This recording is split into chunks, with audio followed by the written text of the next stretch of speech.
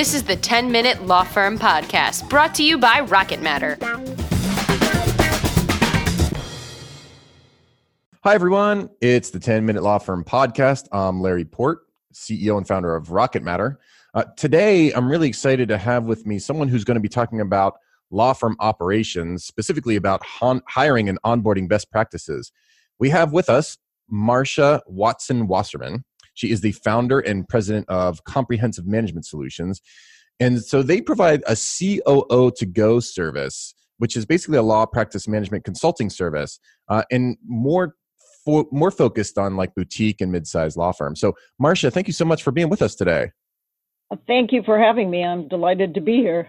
Yeah. So can you describe a little bit about what you mean by a COO to go and how like a COO or chief operating officer might be different than kind of an administrative person at a law firm?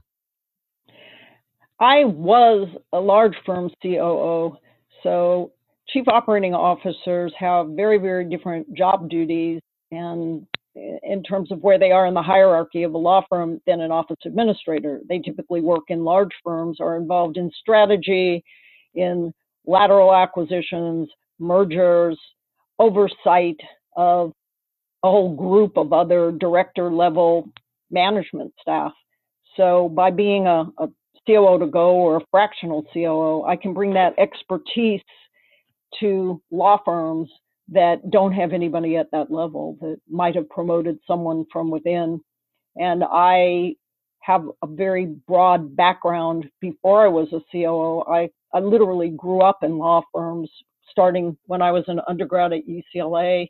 I was a part-time legal secretary and an office manager and a paralegal, and eventually became executive director and COO of multi-state law firms, including an AmLaw 200 firm.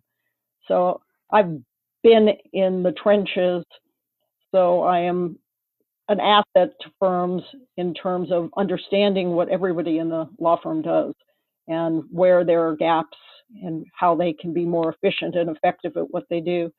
And I often get asked to weigh in on hiring decisions, whether I'm helping them recruit or they're doing their own recruiting. And I just sit in on a meeting with the final associate candidates to watch the chemistry and how they relate to one another. So, I guess it might be hard for people to understand how critical it is to have this level of strategic thinking involved at a law firm, especially for people that have never seen it before in action. A lot of times, smaller law firms are kind of going it alone and just working with themselves to kind of to try and kind of solve some of these big problems. But I can tell you personally, from someone who I've hired some like part-time executive level stuff, especially early on in Rocket Matter's history, and it made a world of difference to be able to talk to somebody, communicate somebody from the outside who could help me look at my organization with a fresh pair of eyes and really see what was going on. Wouldn't you agree? Oh, absolutely. That is one of my favorite things to do. And one of the areas that I do in my consulting practice is I lead 3 managing partner roundtables monthly on best practices in leadership and management in LA. And I have over 40 law firms that I meet with monthly to get them out of their comfort zone and share their issues and become better at what they do. Yeah, it's a huge thing. And as we were kind of talking about this before we started recording, but one of the biggest issues I think facing businesses in general and law firms right now is, it's good news for the overall economy, but if you're trying to hire people, it's kind of like a difficult situation. The hiring market's very difficult. We're almost at full employment. Pretty much everybody who wants a job has a job. And so finding really good talent in this kind of environment is no joke. And as someone who's building a business myself, it's very clear that you can come up with all the plans in the world, but if you don't have the right people with you to execute those plans, then it's going to be a very difficult road. So finding the right people makes all the difference. So you do a lot of work with this, with hiring and onboarding. Can you talk a little bit about that? Sure. And I just want to mention that I co-wrote a book with Andrew Elowit, who is a former lawyer who is a professional coach and a practice management consultant, and someone I work with a lot because I respect him so much. We co-wrote a book for the ABA, Lawyers as Managers, How to Be a Champion for Your Firm and Employees. And it goes into hiring and onboarding, and it goes into how to delegate and give feedback and working with A, B, and C players and working with remote workers and on and on. It's a 458-page deep dive into how to manage people in law firms, and it's something lawyers are not typically taught, and they learn on the fly. When it's time to hire somebody, if the person who's leaving is somebody that you really have in high regard, one of the things that I always encourage firms to do is to make sure that they've documented all their procedures, all their critical dates. I work with firm administrators a lot, and I'm surprised that they don't have administrative calendars, so for the next person to come in and take over. So some of it's documenting, and documenting also a job description. When somebody is about to leave a firm, whether they're doing it voluntarily or you've asked them to leave, take a look with fresh eyes at that job description and decide, is this really what I need this time? Or has our situation changed? Can some of the duties be parsed out to others? Can we outsource some of it? What is the most effective use of this position? Is it a position that you are willing to mentor and train someone that just got out of college if it's a staff position? Or do you need somebody with a lot of experience because everyone's so busy that nobody has time to train? And that holds true for associates as well. There are firms that bring in baby associates and have really good training programs. They even bring them in as summer associates and then hire them. And they're very successful in their firms. And there's other firms that recognize they don't have the time or the personalities to train people, and they prefer to bring in laterals that have at least 2 to 3 years relevant experience. But in the hiring process, so it starts with slow down and figure out what you need. Write a job description so that you know what you're looking for. Decide who is going to participate in interviewing, particularly in the smaller firm environment that's much more family-like. The more inclusive you are in terms of letting people interview, the better your results are going to be, the more that person will feel a part of your culture. I know some law firms that literally have every single person interview every candidate, whether it's a staff position or an attorney position. Every single person weighs in, and that way they buy in when they make a decision as to who to ultimately hire. They're all on board to try to make that person successful when they actually show up. You know, it's interesting. We face a lot of these same issues in software development. It's, a lot of these issues are the exact same things, I guess, regardless of type of business. And the one observation I would make is that, I think and I bring just a lot of my own experience to the table. It wasn't maybe, I've been doing this for 12 years, and I don't know that I really had a specific methodology for hiring until about 6 years in. We thought we knew what we were doing. But when you really start learning about methodologies like the one that like this book that you're talking about, Lawyers as Managers, it really kind of opens the door to a whole other universe that you kind of didn't even realize existed. And it's so beneficial to go down this path. Oh, absolutely. When you are interviewing too, you've got to ask the right questions. And typically, particularly when we're talking about lawyers interviewing other people, they like to talk a lot and they don't listen as well as they should. In fact, when you're interviewing, 75% of that time should be allotted to letting the candidate do the talking. You shouldn't talk more than 25%.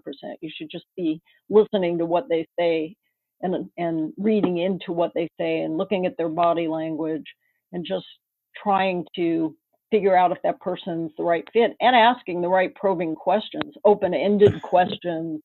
That's actually really funny because that's like not a situation that comes up in our business. Like we don't have the problem where the interviewer is the one talking most of the time. So you're saying that's a common thing, a trap that lawyers fall into?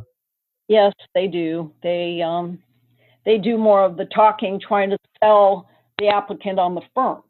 And we do this, and this is what we're known for. They basically, go through the whole firm website in their intro rather than finding out about the person sitting in front of them.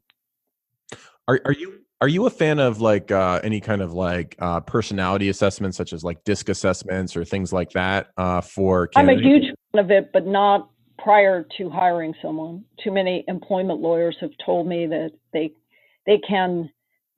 shouldn't be used until someone's actually there. Once they're there to figure out what makes them tick and what specific type of job duties they're best suited for, then I think they're terrific.